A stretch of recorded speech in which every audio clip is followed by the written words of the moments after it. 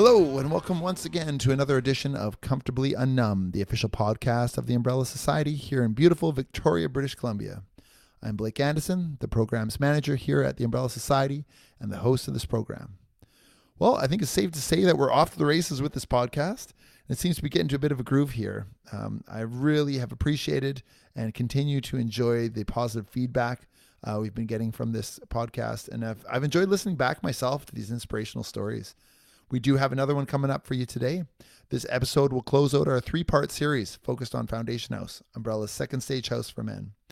There have just been so many success stories coming out of this house and this program. Foundation House's model is one that gives agency back to the individual and allows the time necessary for someone to get back on their feet. The community and also the family dynamic of the house creates a safe space where someone feels like they can stay the course and make the house their home for their time in the program. There are so many attributes of the house that can contribute to one's success. But at the end of the day, it really is up to the individual to determine how best they utilize the program. In our previous cast, speaking with Matt and Eric, we have seen the different ways in which Foundation House can serve an individual. Today's cast, we'll be speaking with James, the current senior resident at Foundation House. James is also employed with the Umbrella Society as a member of Victoria General Hospital's Addiction Medicine Consult Service. That's quite the name. James has the opportunity on a daily basis to be a role model of recovery, and he can use his story to inspire others. Much like many stories out there, James's journey has included many setbacks, including a couple of substantial relapses at Foundation House. But at Umbrella Society, we understand the process, and we are absolutely invested in the individual. James was someone who worked very hard to build the strength of the house and to those around him. He also worked incredibly hard on his recovery. So supporting James through his times of need was an easy call to make. James also has fostered this beautiful relationship between himself and Leica, our house dog. The two of them are practically inseparable, and James has been a consistent support for her in the house. And in turn, Leica's been an integral part of James's recovery. It's quite a beautiful thing to see. James's role in the house at this point is so significant, as he is an example of what perseverance and determination can achieve. He is the model of what can be achieved if you work hard enough at your recovery. I'm very proud of all of his accomplishments, and I'm very happy to have him on the program today. All right, James, thanks so much for coming and being part of this podcast experience. Absolutely. Right happy on. to be here. I think you were the one who actually, coined this term, comfortably unnumb, for the podcast. So I appreciate that. Yeah. Well, wasn't my name to choose. I just thought it was a great name. Yeah, that's awesome, man. Yeah. So yeah, I guess we have known each other a long time. It seems like it's been a long time. You're had quite the journey with your with Umbrella, but also with your recovery, and we've definitely gone through a lot. I'd love to hear about your story and where you started, and kind of leading up to your time and starting in Foundation House, and kind of let's bring us through and see where you're at now. So sure. Yeah. So like when did your recovery journey really start, or when did you? Yeah. What was your history kind of when? Well, it's been a long journey. I would kind of think it kind of really started back in, I guess that'd be about 2014 when my substance use really started kicking off, and I was working full time and living alone, making money, and really isolating a lot. And I think 2014 I was kind of a late bloomer as far as substance use issues kind of hitting me, but that kind of just stands out that was definitely the time that I realized my drinking especially has just been getting out of control, and that was the first time I actually admitted to loved ones around me and friends that I think I have a problem. Right. How old were you then? I would have been 24. Okay. 24, 25. Yeah. Were you kind of a recreational user before that then? Or was there signs that there was a problem earlier on that you just weren't identifying, or was that? Yeah, kind of looking back, I was always a heavy weekend drinker. Right. Through high school, I was always looking forward to any reason to drink, but I definitely, didn't drink on my own. I even remember I took football pretty serious in high school, and I remember a lot of periods where I just wouldn't drink for a month because I wanted to, train and be better for football. And, that kind of reinforced that idea that, I had control over this, right? It really wasn't until I graduated university, and my roommate at the time moved out, and I was actually living by myself. And, I was working just a 9-to-5 job, coming home to an empty place. I didn't have a girlfriend or partner at the time, and I would come home to an empty place. And that was like a big shift in my substance use for sure, because it was that like loneliness and isolation. And I really wasn't doing much outside of work. So there was a lot of boredom there too. So that's really when things escalated, was, when I was done school, I wasn't living with anyone anymore. I started to isolate more, and every day after work, like I'd come home and just start drinking, because it was, in my eyes, it was, why not? Like I did a full day's work. I deserve this. I got nothing else to do. No one else is here to kind of call me out if I'm drinking too much. Sure. And like looking back, I can see that also, like I justified a lot of that by, kind of that pity party, that poor me, that no one's around, no one cares for me. Right. So who cares if I hurt myself, drinking, and that just fueled it. Right. Because it was like, who cares, like no one's here to love me or care for me or anything like that. Like I'm only hurting myself. But realistically, like all I was doing, I was pushing people away and fueling that justification of the loneliness. And so you're creating that isolation, yeah, essentially, right? absolutely. Yeah. Like my addict was just absolutely trying to isolate me as much as possible, so then I could justify drinking more. Right. Okay. Yeah. So you say you're 24 and you start admitting to loved ones that you do have this problem. What did that look like? It actually started with a scenario where one evening, so I'm living in Saskatoon. I had a buddy who lived in Calgary, and one evening I'm just absolutely obliterated. I'm not proud of this circumstance. This scenario is a pretty bad one, but I decided that that evening, like literally about 10 o'clock, that I was going to drive to Calgary and all the way from Saskatoon. Wow. This is midwinter too, so really, really stupid thing to do. Luckily, I wasn't injured. No one was injured, but I ended up driving like 6 hours all night to Calgary and drinking the whole way. I was really in a depressive state at this point and just wanted to get to my friend's house. And when I got there, my friend just looked at me and he's like, wow, like, what is up with you? Like, I had no idea it was this bad. Like, man, you need help. And, I come to his doorstep and I'm just bawling, just saying like my life is ruined. And, it's, my life never turned out how it wanted to be and how much I wanted to be like him and all that type of stuff, and a lot of self-pity. And my friend, he's like, well, just crash here, like we'll talk about this in the morning. And I remember this feeling of embarrassment, going through all this, and like I'm absolutely like I'm just tanked at this point, and this is like 3 a.m. in Calgary or 4 a.m. in Calgary, and I'm just hitting that like moment of embarrassment. I just wanted to get out of there, so I decided it'd be a good idea to drive all the way back home to Saskatoon. Wow. Unfortunately, on my way back to Saskatoon, I got into a little like road rage incident with somebody. I'm obviously driving like an idiot. And, long story short, we're kind of going back and forth, and I ended up speeding past them, pulling over the side of the ditch to relieve myself, and getting my car stuck in the snow. And this guy in this big truck and trailer comes up behind me, and 3 big guys come out, and this is the guys that were kind of road raging for the last half hour. They come out, and I'm sitting there like, wow, I'm going to get absolutely beaten here.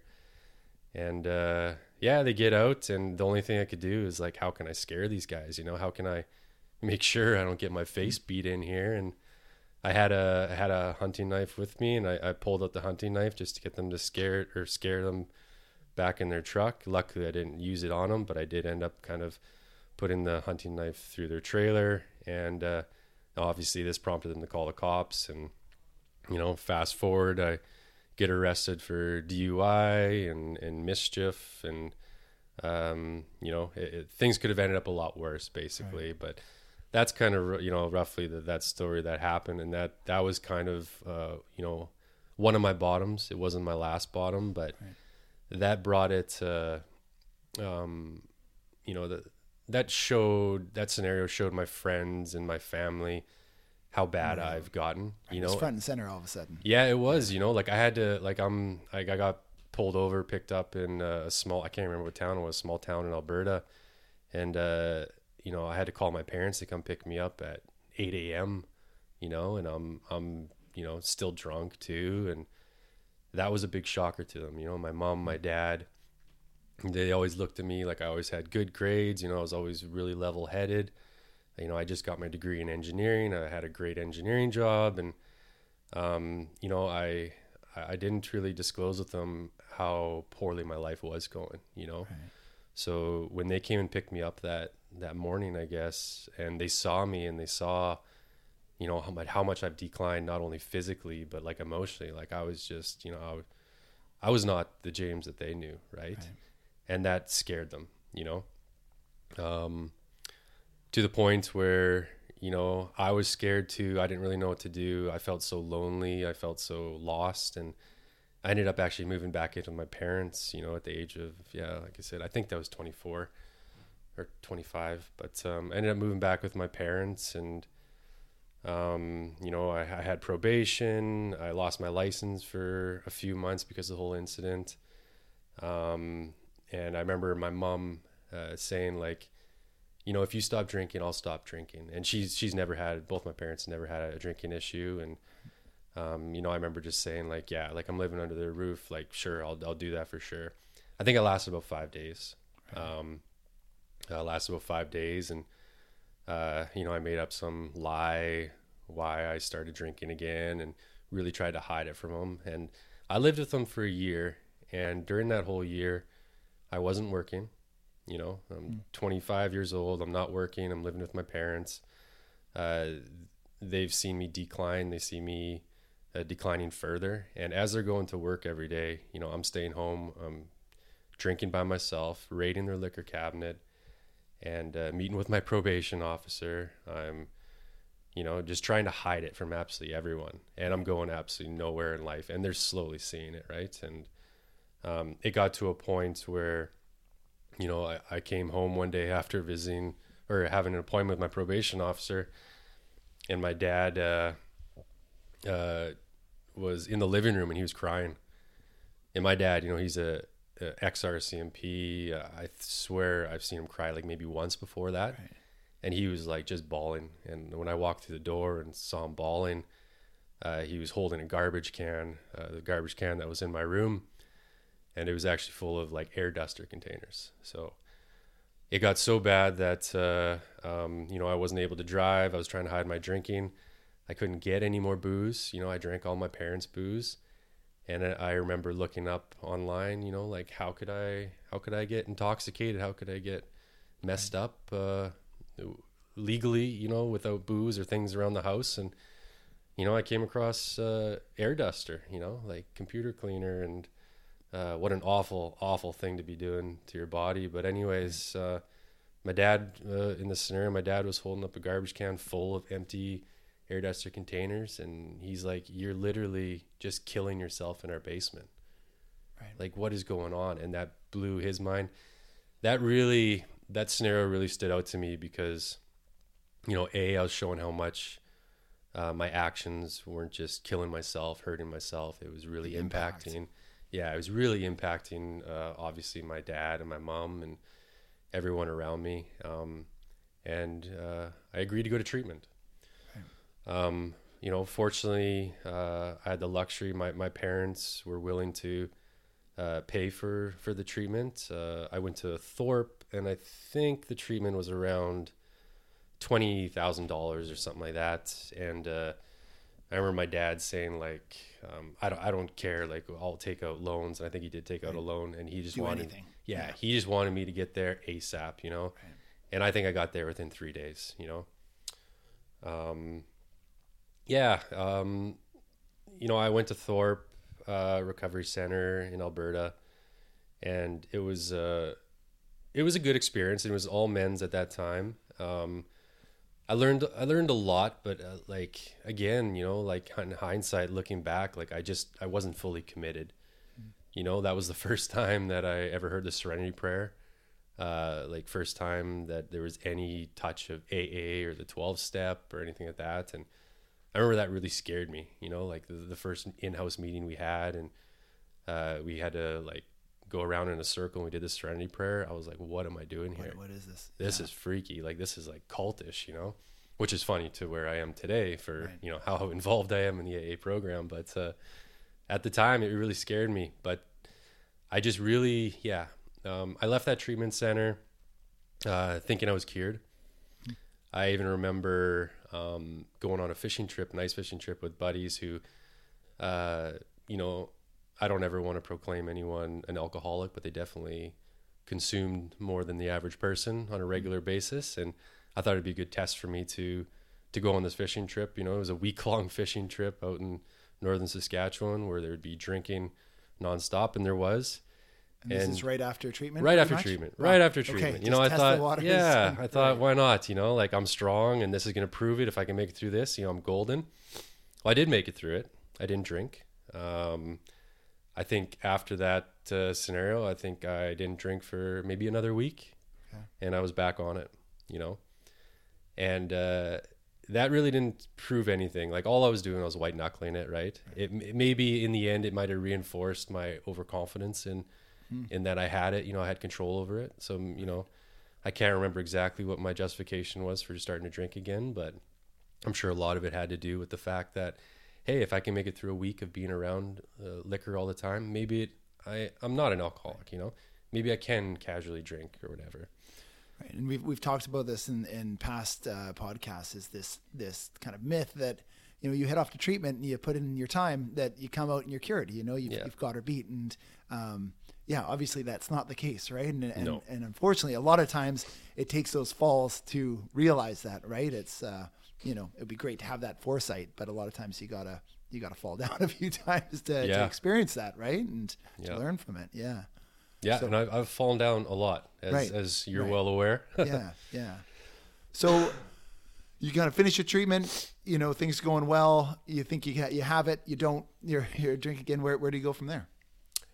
Yeah. So that was after Thorpe. I ended up going back to work, you know, so I should also mention after my DUI, after treatment, I got a blow box, so a breathalyzer box in my car. I had to do it for a year.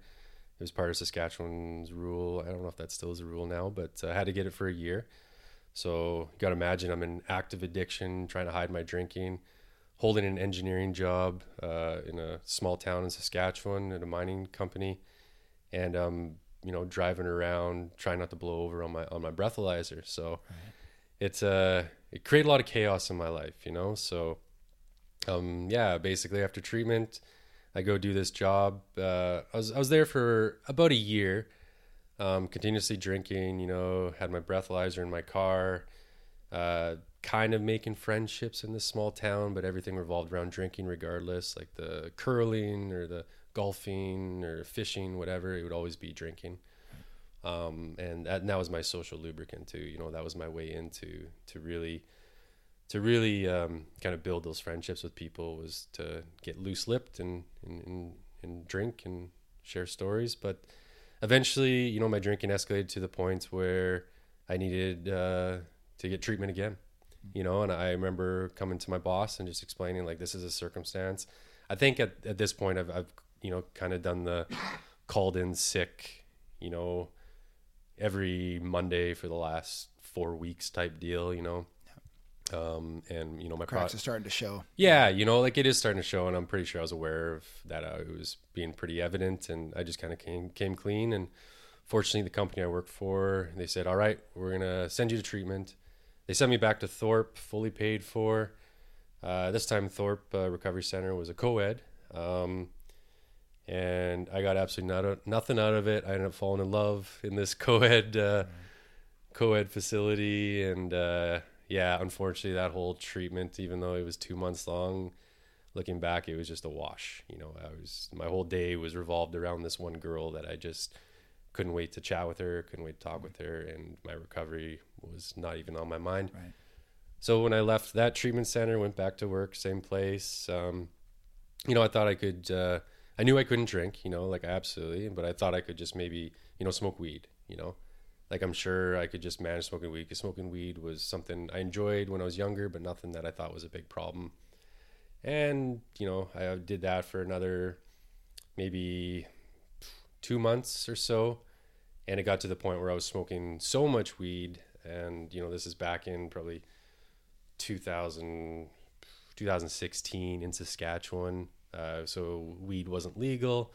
I'm getting pretty shitty weed, truthfully, to tell you the truth. So I'm smoking a lot of it, trying to get that feeling.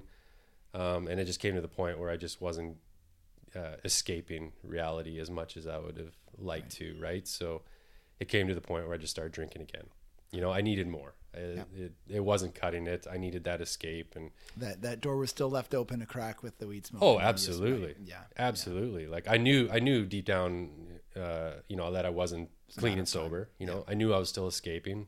Unfortunately, treatment definitely ruined my substance use. I knew all these things that I was doing. I was aware of it, but I chose to try and just push it out and escape. And the smoking of the weed, it started off really small, maybe just like a joint after work, and then it escalated where I was just like constantly and just making edibles and just trying to maintain that constant high. And tolerance builds up, and it just got to a point where I was, after work, I just needed something more. And so the drinking creeped back in. Again, drinking caught up to me, and got sent to treatment again. This time though, I got sent to Cedars up in Cobble Hill here on Vancouver Island. And I was very fortunate. The company I worked for, they actually let me pick which treatment center I wanted to go to. Wow. Yeah.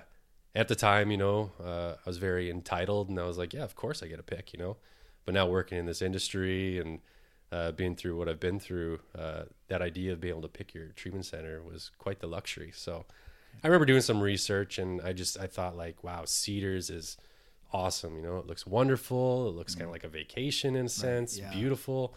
I've never been to Vancouver Island. Always wanted to be there or go there.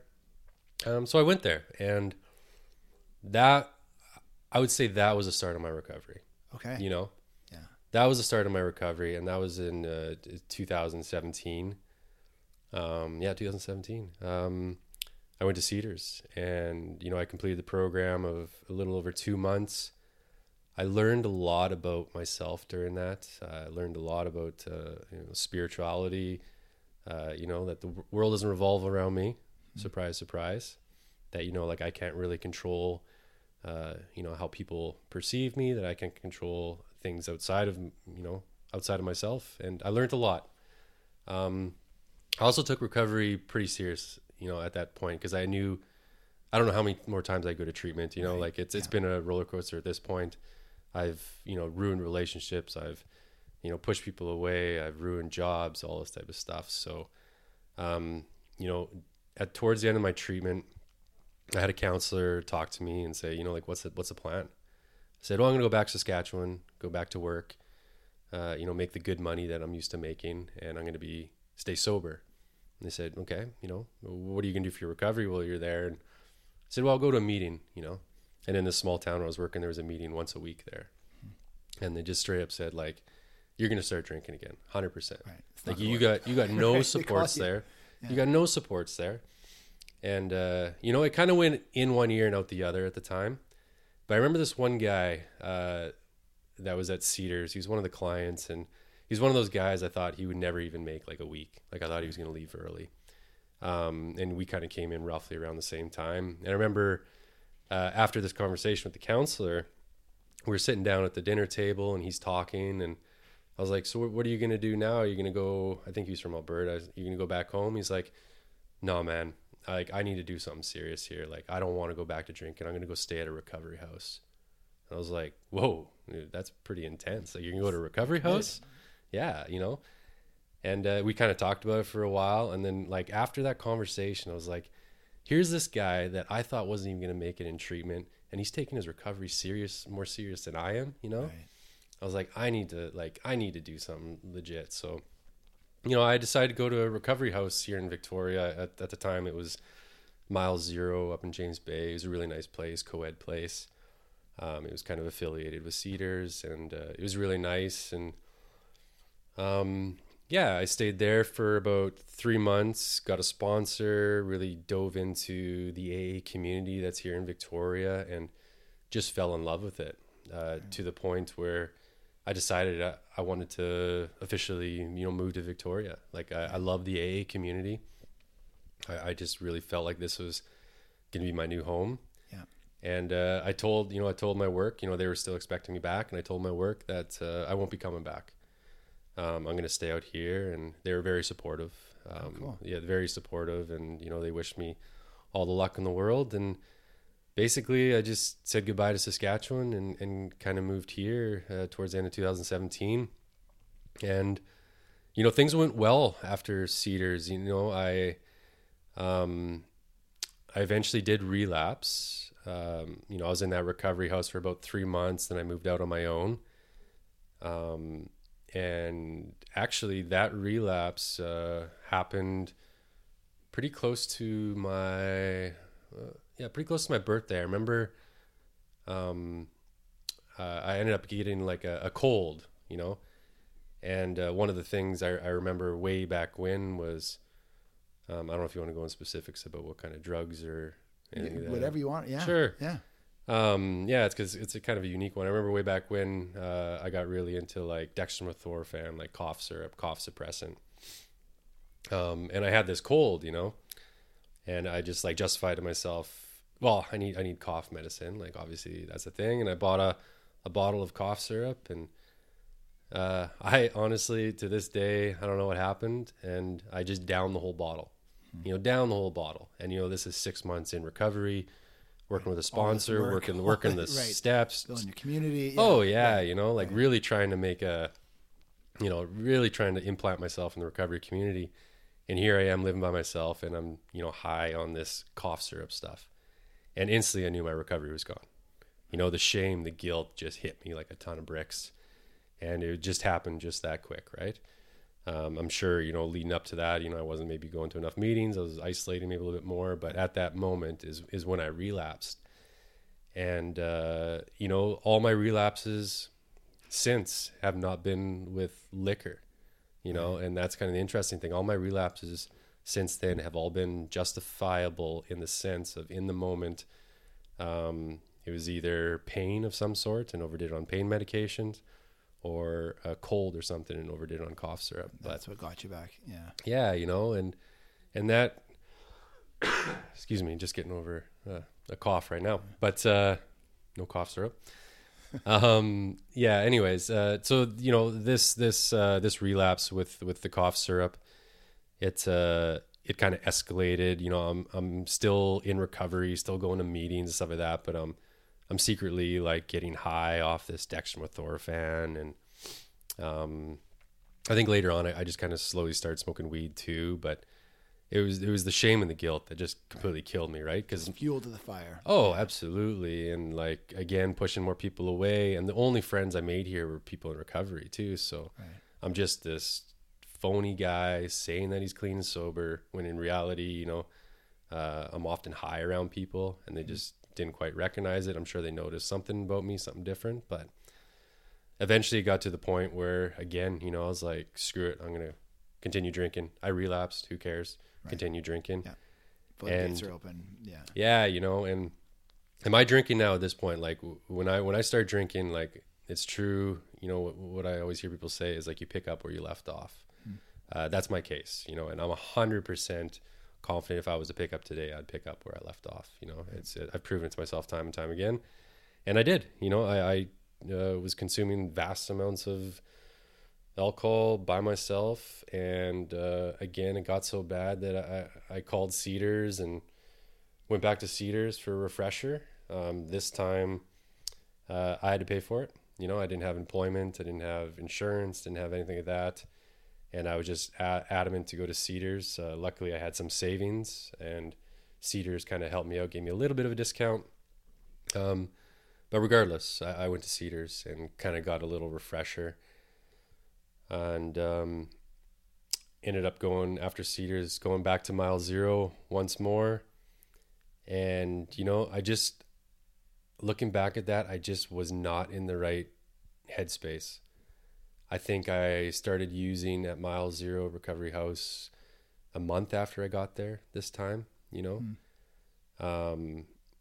I can't remember exactly what prompted that use, but I just don't think, you know, I think that shame and that guilt of originally relapsing would just stuck with me. Right. You hadn't conquered that. I haven't conquered that, and I didn't allow for enough time for me to kind of get over that as well. Right. You know, like I went from basically relapse to heavy addiction all over again to a refresher at Cedars for like a month and a half, and then to recovery house, almost like nothing ever happened. Right. Right.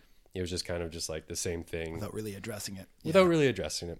And then so I relapsed in the recovery house, and you know, they kicked me out. They gave me a chance and all that, but in the end, you know, I chose substances over. So they kicked me out, and basically I was just kind of living in motels and B&Bs around town, and that was one of the darkest moments of my life. Like you know, I'm telling my family back home that everything's all right. You know, everything's going still great. Keeping the ruse up. Oh yeah. You know, still telling some recovery people, like, even though I'm not like meeting them face to face, that everything's all fine and all dandy. And here I am, you know, like just sitting in this dungy, you know, $1,500 a month rental, and just drinking my life away. You know, just absolutely just killing myself and waking up feeling horrible, and just trying to drink as much to fall asleep as I possibly could, just so I didn't have to face realities, just that I didn't have to face, you know, that shame and guilt that I imposed on myself. And it was a horrible time. And I eventually reached out to my auntie, who actually lives up in Langford, and we were never really that close, but I got to that point where I was just so lonely, so isolated. Yeah. I needed somebody, you know. And I reached out to her and just said, you know, I've been struggling, but I really need a place to stay, somebody to be with. And I don't even actually think I said I need a place to stay. I think I just reached out to her and kind of just told her I'm really struggling. I think she just offered. She just moved to a 2-bedroom condo in Langford, and she said, come stay with me. She had no idea how bad my addiction was. Like, I mean, no idea at all. And when I came and lived with her, it was an eye-opener for her. She was... yeah, I brought chaos, you know, absolute chaos. Like, I would just isolate in the room. It's a small 2-bedroom apartment. I would isolate in my room. She would like never see me, and I'm just drinking in my room. She was too scared to kind of address it. You know, she didn't know how to address it, really kind of tiptoe around me. And this went on for about 3 months. And eventually I went to detox and kind of started my, I would say, second full attempt at recovery, second honest attempt at recovery. Excuse me. Yeah. So, this is, going to detox. I'm not too sure what year this would have been, probably, 2019, I guess. Went to detox, met with a great social worker there who, you know, just said, like, let's get you set up with supportive recovery, you know, recovery houses and all this type of stuff. And we'll get you over to stabilization first. And everything was just so smooth. Like I went from detox to stabilization, which was at the time in Eric Martin Pavilion. It's a 30-day program, right? Yeah. So detox, you know, the typical 7 days, and then went across the hall to stabilization, which was 30 days. There you had a lot more freedom, where I could kind of just go about and kind of join the recovery community again, but just have to come back for groups and all that. But then I got set up after stabilization to the Grove, which is a men's kind of recovery house, I guess, run by Island Health. And I ended up staying there for about 5 months. It was a little bit longer than what they typically say, around 3 months max stay, but I had a really great experience there. The staff were amazing and everything. Like, we had great guys there, and I was just doing full-time recovery, absolute full-time recovery. And when I was, I guess this is kind of an important part because this is umbrella. When I was in stabilization, I always heard people talk about, like, you need an umbrella worker. Like, you absolutely need an umbrella worker. And I had no idea what that was, but I was all up for suggestions and ended up calling umbrella and getting an umbrella worker. And I feel bad, but I can't remember the first umbrella worker I had. Right. It was a female that I only met a couple times, just for coffee, but it was definitely good. Like, we had good conversations, and we were talking about Foundation House, Umbrella's recovery house, and it's some place I could go after the Grove that's recovery related. And I was very committed at this time. Like, I was like, I'll take kind of whatever I can get. And so I got my name on Foundation House, and after the Grove, ended up going over to Foundation House, and that was kind of my first experience with Foundation House. It was a really, really good experience. I remember the first time I got to Foundation House, it was actually during a Wednesday night meeting. This is a house with 12 guys, and I was absolutely scared, overwhelmed. Like, how could I go from the Grove where we all had our own bedroom, and there was, like, I think 5 guys or 6 guys. Right. Packed house. Yeah, and come to this house where there's 12 guys, and, I came there on a Wednesday, so Wednesday night we had the group house meeting, so everyone's packed in there. I'm like, there's no way I can live here. Like, this is insane. But then people started sharing. The guys in the house were super, welcoming to me, and the level of vulnerability that people were sharing about, that's what really stuck out to me. It was, I couldn't believe this whole house was being so vulnerable, so open with each other. Right. And, like, instantly, just like that, I went from, like, absolute despair for living in this place to, like, gratitude. Like, wow, these guys got something here that I really want, and I want to be a part of this family. And so I lived at Foundation House, and Blake, you're pretty familiar with my history over the last, I guess, what's it been, probably 3.5 years, kind of in and out of Foundation House. Yeah, it hasn't been a smooth trajectory altogether, but at the same time, I think for you, I think you did understand the importance of the brotherhood and kind of connecting, right? You just spoke to it, the how a large group of people can get vulnerable and can support each other throughout this, right? So, and we saw that with you. So, I mean, your first stay, obviously, it was came out. It was a fantastic start.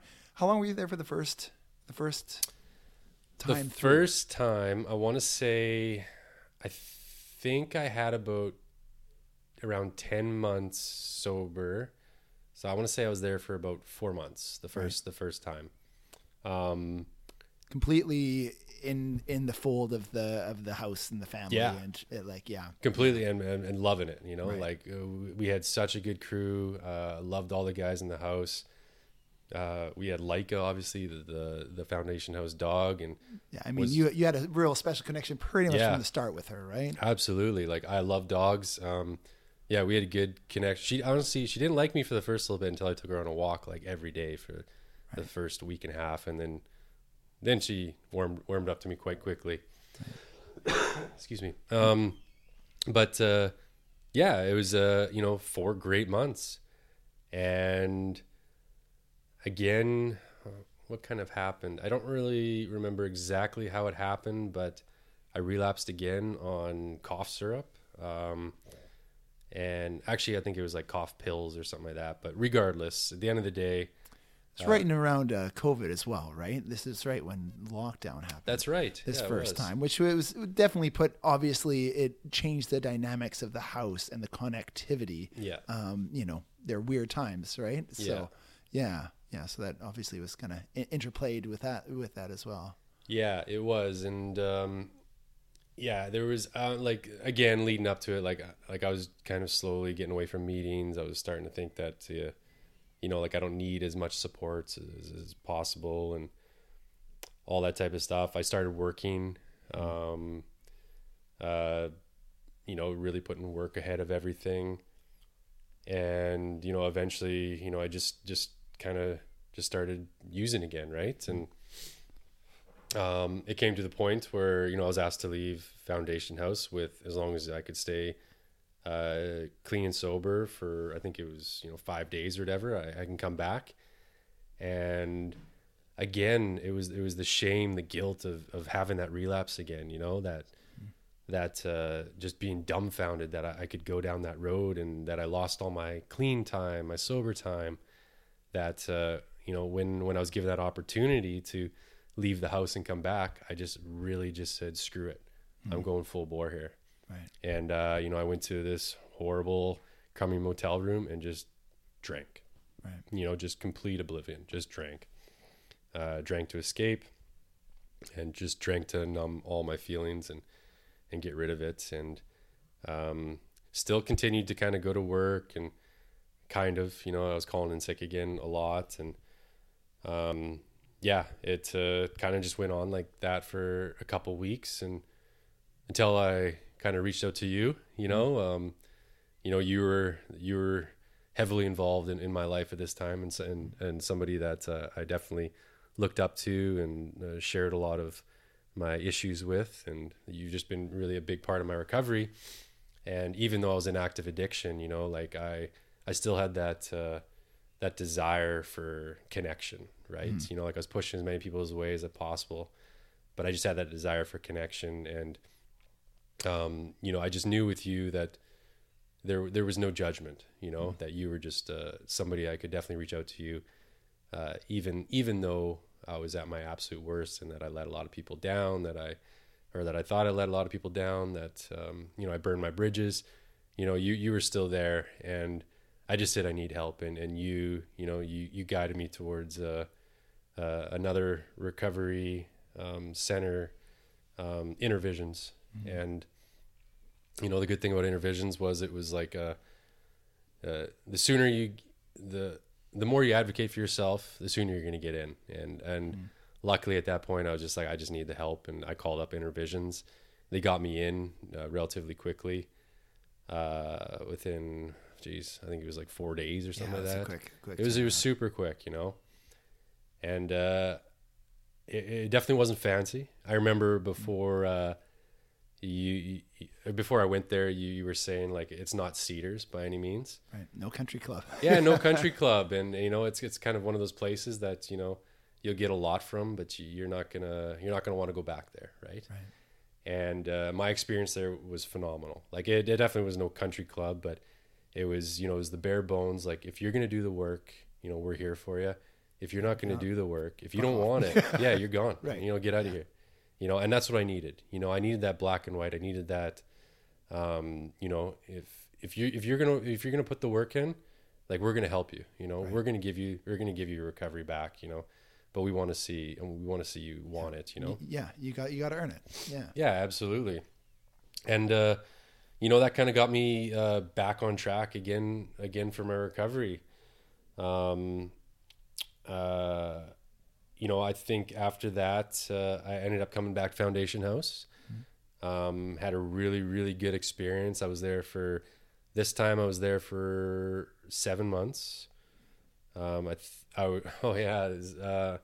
got this go around. So this was my last, I'm leading up to my last relapse here. Before my last relapse, my sobriety date was actually Mother's Day. I'm working this, I got this good job that I was working, and I was moving up in the company quite quickly. Very proud of my Mother's Day sobriety date. And I was actually around 11 months, a little over 11 months, clean and sober, and approaching my 1 year. And I'm telling absolutely everyone, telling people I work with, like, oh, my 1 year is coming up on Mother's Day. My mom is super proud of me, all this type of stuff. I'm working the program. I'm working with my sponsor. I'm doing the steps.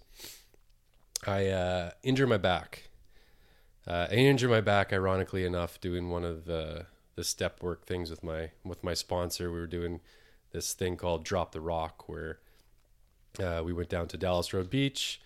We picked out, I think, four relatively large rocks, and on the rocks I wrote 4 character defects.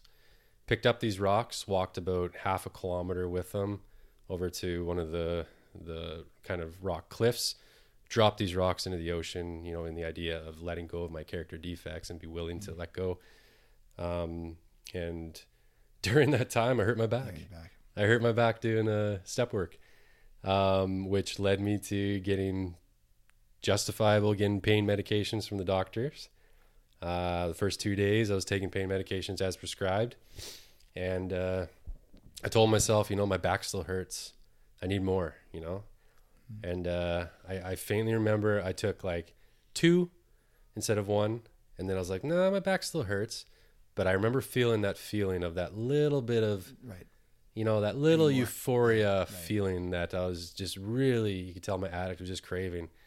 And, you know, day 3, I ended up taking, I don't even know, 6 times the recommended amount. And that moment, again, I knew that I had relapsed, right? I knew my Mother's Day sobriety date was out the window. Everyone, the shame, the guilt, everything. Absolutely. Everyone I told is going to think I'm a failure. I gotta leave, or, you know, have this whole facade that everything's all right. And I couldn't, you know, I tried to hide it for probably a month, and I hid it while I was living in recovery house too. You know, while I was living in foundation house, I tried to hide it, you know. Everyone knew something was up. But you know, the substances that I was using just didn't come up on the urine tests, and no one could prove, and people were just kind of walking around eggshells around me. And looking back, you know, it was a very unfortunate situation, but I didn't want to lose my time, which is as crazy as it sounds. Didn't want to lose my time, and I didn't want to go back out and start at square one, you know. But eventually I had to, you know. I got asked to leave, and fairly quickly, luckily this time, quickly being like within a month's time, I ended up getting back into detox. And obviously I started drinking before then, getting back into detox, and then went to the Grove again, stayed at the Grove for, you know, again, 5 or 6 months. And that was my last relapse, you know, knock on wood. But you know, during that time, I always wanted to come back to Foundation House. It was home to me, right? It was that safe place. It was that place that I knew people got along, people understood each other. Nothing wrong with the Grove, you know, but it's just the Grove, definitely being an earlier stage in people's recovery, can often be very transient. Where Foundation House is very, you know, you get a lot of guys with longer term sobriety there. And I remember coming to you and, you know, saying like, man, I want to get back into Foundation House. You were the, you know, house manager, coordinator at the time. And, you know, you told me one of the best things that I absolutely needed during my recovery at that time. Said, you know, I'm scared to bring you back. You know, like, we've had you back a couple times and you've relapsed. I want you to get some, you know, some recovery behind you, you know? And at the time I was like devastated, right? Absolutely devastated. I was like, Foundation House is my home, you know, like I need to get in there, and, you know, I'm not allowed to come back. But I needed to be humbled, you know, like I needed to be shown, like, you need to really put the work in to come back here, you know, like it's something that you have to do for yourself. It's something you have to do. Like this house isn't just always going to be here for you if you fall down. You know, there has to be some repercussions when you do relapse, when you do go down that road. And, you know, we want to see you put that work in. And that's what I did. You know, like I Like I said, I went to detox for 7 days. Luckily got directly back into the Grove after detox, and I stayed at the Grove for about 5 months again until Foundation House, you and all the guys were ready to have me back and trusted me back. And I came back, and it was great. I was super happy to come back, and I was fully working recovery. I dove back in. I had a lot of gained a lot of humility. That was, I don't even know how many times, 5 or 6 times in treatment, multiple relapses, multiple serious kicks of the can, and a lot of lies, a lot of all that type of stuff. So it definitely hasn't been an easy journey. Today I'm 19 months clean and sober. Yeah, that's amazing. My life how me as a person is completely different than what I was in all my previous attempts. And I look at that as me just being that much more serious, that my recovery has to be absolutely number one. I've put relationships before my recovery. I put work before my recovery, money before my recovery, everything before my recovery before in the past. And eventually my recovery would slip and I would lose everything I worked for anyways. Right. This go around, I can say 110% that my recovery is number one. Today, like my biggest thing is that on a daily basis that I don't consume any mood or mind altering drugs. That's my goal. It's not a dwelling task by any means. It's just literally just some sort of reminder. It's the priority. It's the priority, right? Absolutely priority. And because then I can kind of grow my life and and today I still live at Foundation House right now. Right. So this last time through, it was tangible, the difference. There's always this talk, like this X factor there. I always feel that there is this X factor. Sometimes you can't put a finger on it, but it's just the way someone holds himself, the commitment to someone's recovery. You can feel it, and we definitely felt that with you. I see it in your health, in how healthy you are, and I know you've put a lot of focus on your fitness and your overall well-being. It seems like it's a more holistic approach this time. You're now the senior resident, and so someone who has seen the house through so many different iterations. And what is it like now being that guy, the role model that people are looking up to, that has that time under his belt? What's your conversation like with the new guys coming in? I mean, the biggest thing is recovery has to be number one. Yeah. Like absolutely. And it's one of those things, like I'll just always tell people, like you got to do something on a daily basis for your recovery, especially in early recovery. And, a lot of the new guys that come in, they're either coming from treatment or they're coming living on their own from, there's, substance use and stuff like that. They're not used to that group setting. They're not used to being around guys all the time. And that's what I really needed, especially in my early days, was to be surrounded by like-minded individuals, people to kind of like call me out on improper behavior, to call me out when they see, little things such as chores slipping, or just attitude changes, isolation, and to get me kind of back on track. And, today, as like a senior resident in the house, an ongoing issue can be something as simple as chores. It can be, one of the first signs of somebody not doing well is not doing their chores. Right. Like it's something like who really cares? Like if a bathroom is not clean that day, like it's not the end of the world, right? It's an indicator. It's an indicator. Yeah. It is an indicator. It's that first sign of, I'm not doing well. Why do I have to care about doing my chore? Why do I have to care about doing my chore right? I don't care about this house. I don't care about my other people who live in this house. So I'm not going to do my chore. I'm not going to do it well. And that's kind of a broad spectrum of what it is. But you're right. It is a first indicator, and it is one that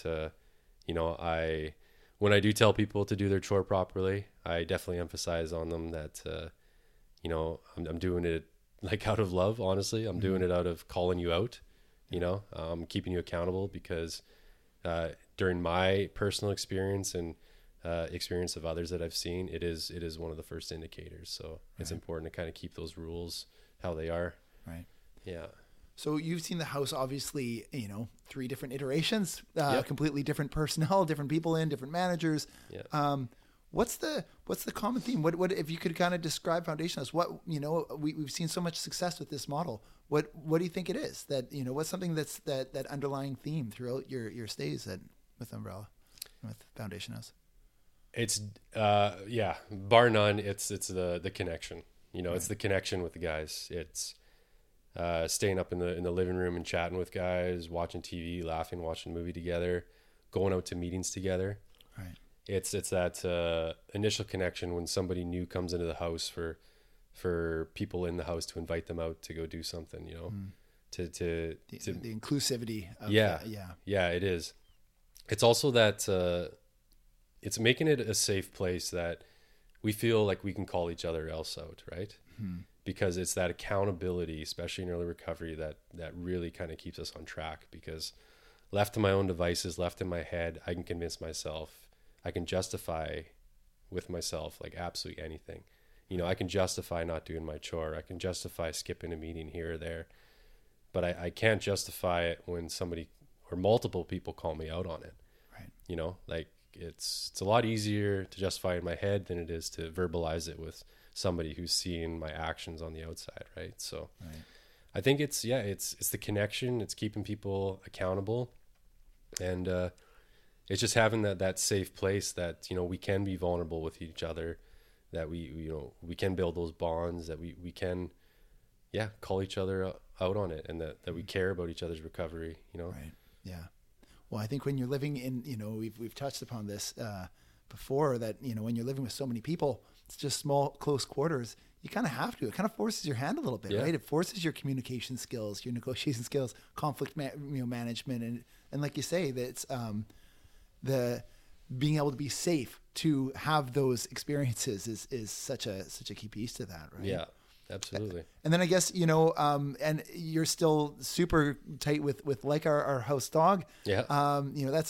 That's an experience too. And we kind of touched upon it. She's not easy on people. She's a rescue dog, and she lets you have it if you're not, investing in her, right? And like you said, she's not going to be your favorite person unless you actually invest that time, right? So.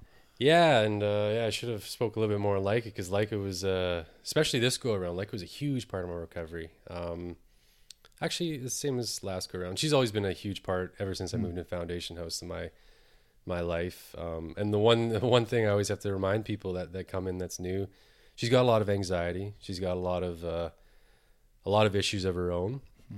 Rightfully so. She lives in a recovery house where people, it can be a rotating door. There's people that she can get really close to, and people that leave, and people that she doesn't like. And so, there's a lot, obviously, that she's been through, but taking her out for walks, that's the way to her heart. It's not food. It's nothing like that. Taking her out for walks. And I've taken her out for definitely a lot of beach adventures, and taking her camping, we definitely get out a lot, and she really enjoys it. She's she's always been sleeping with me. She sleeps in my bed. Always super happy to see me when I get home, and nothing like that. And just having her, in my life is absolutely huge. She's been just a rock in my recovery, and I'm super grateful for her. She's an amazing dog, but you gotta work to gain her love. That's for sure. Yeah, absolutely. Put in your time. Yeah. It's great. So, and I want to touch on one more piece before we wrap up here. This last kick at the can here at Foundation House has had another turn too, where you've actually been employed with Umbrella for this past year or so, right? So we passed a year now. Past a year, just past a year, about a year and a month. Yeah. So can you explain a little bit about what you do and how that's impacted your recovery? Yeah. I'm just realizing that I really kind of just skimmed over my story. There's a lot to tell, but that's definitely another big part of my My recovery this go around is, I started working for Umbrella right around the 8 or 9 month sobriety mark, I think. I actually, I went to Umbrella and asked if there's volunteer work that I could do, because I was on EI, and they said, no, there's no volunteer work, but you can work for us. And I was like, whoa, okay, I guess, and I just started off, kind of like part-time work here or there. I honestly, when I first started, I wasn't too sure if I was completely done with engineering or doing something else.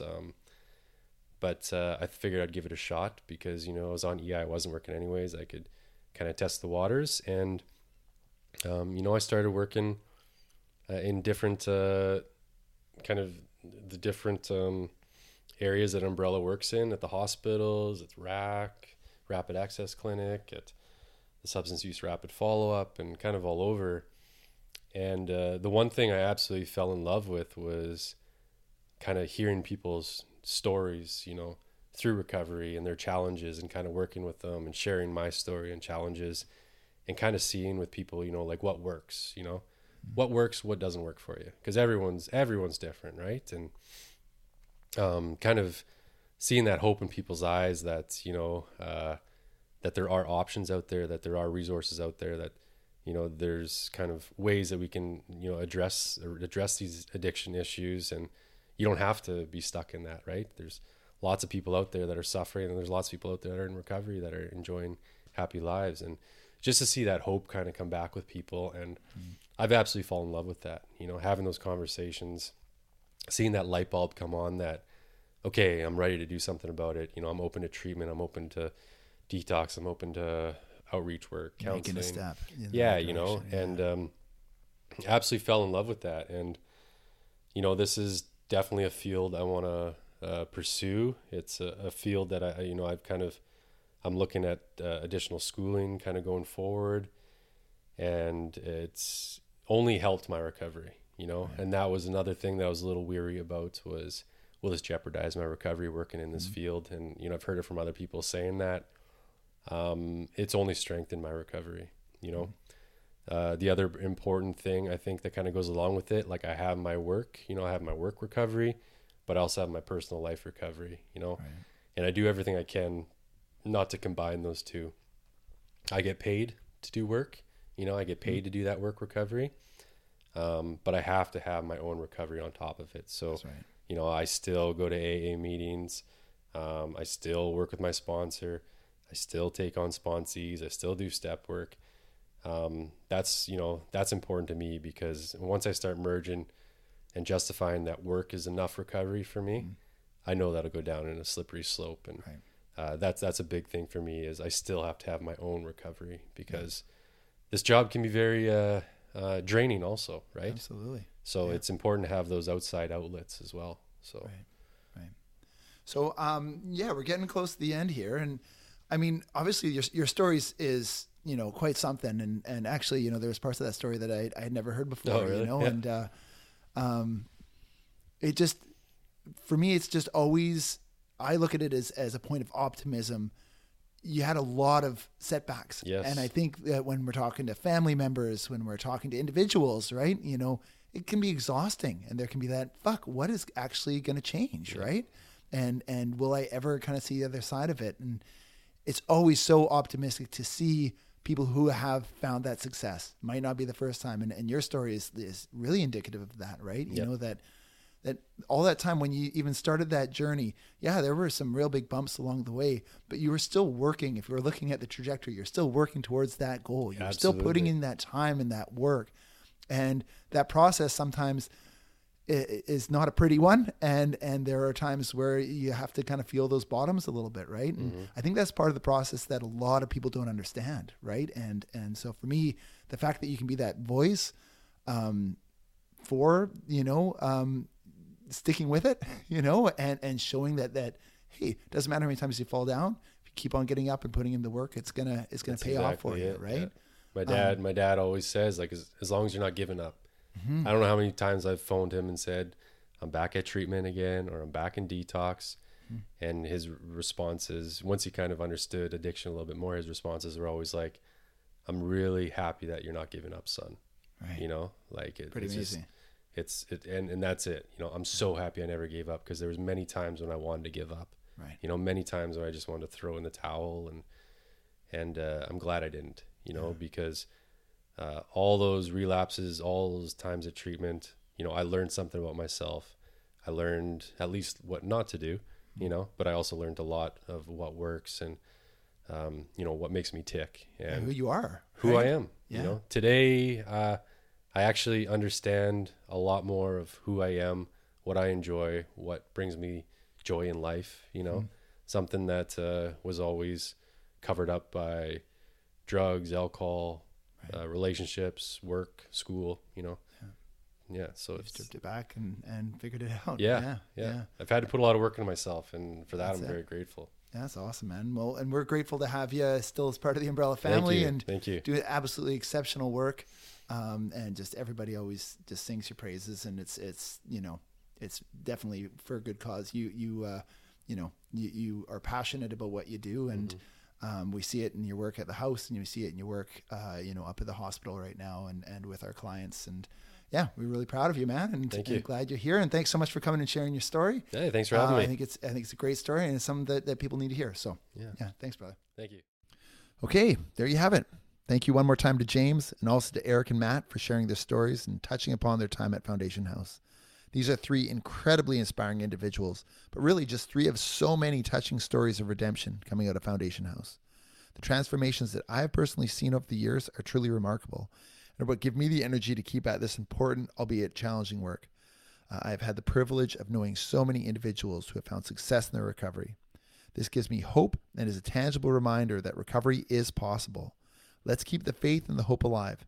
Let's push our governments to provide easily accessible and diverse treatment options so that we can give folks a fighting chance in their battle against addiction. Okay, I will get off my soapbox now, but please stay tuned for another edition of Comfortably and Numb, due to drop in 2 weeks' time. From Victoria, BC, I am Blake Anderson.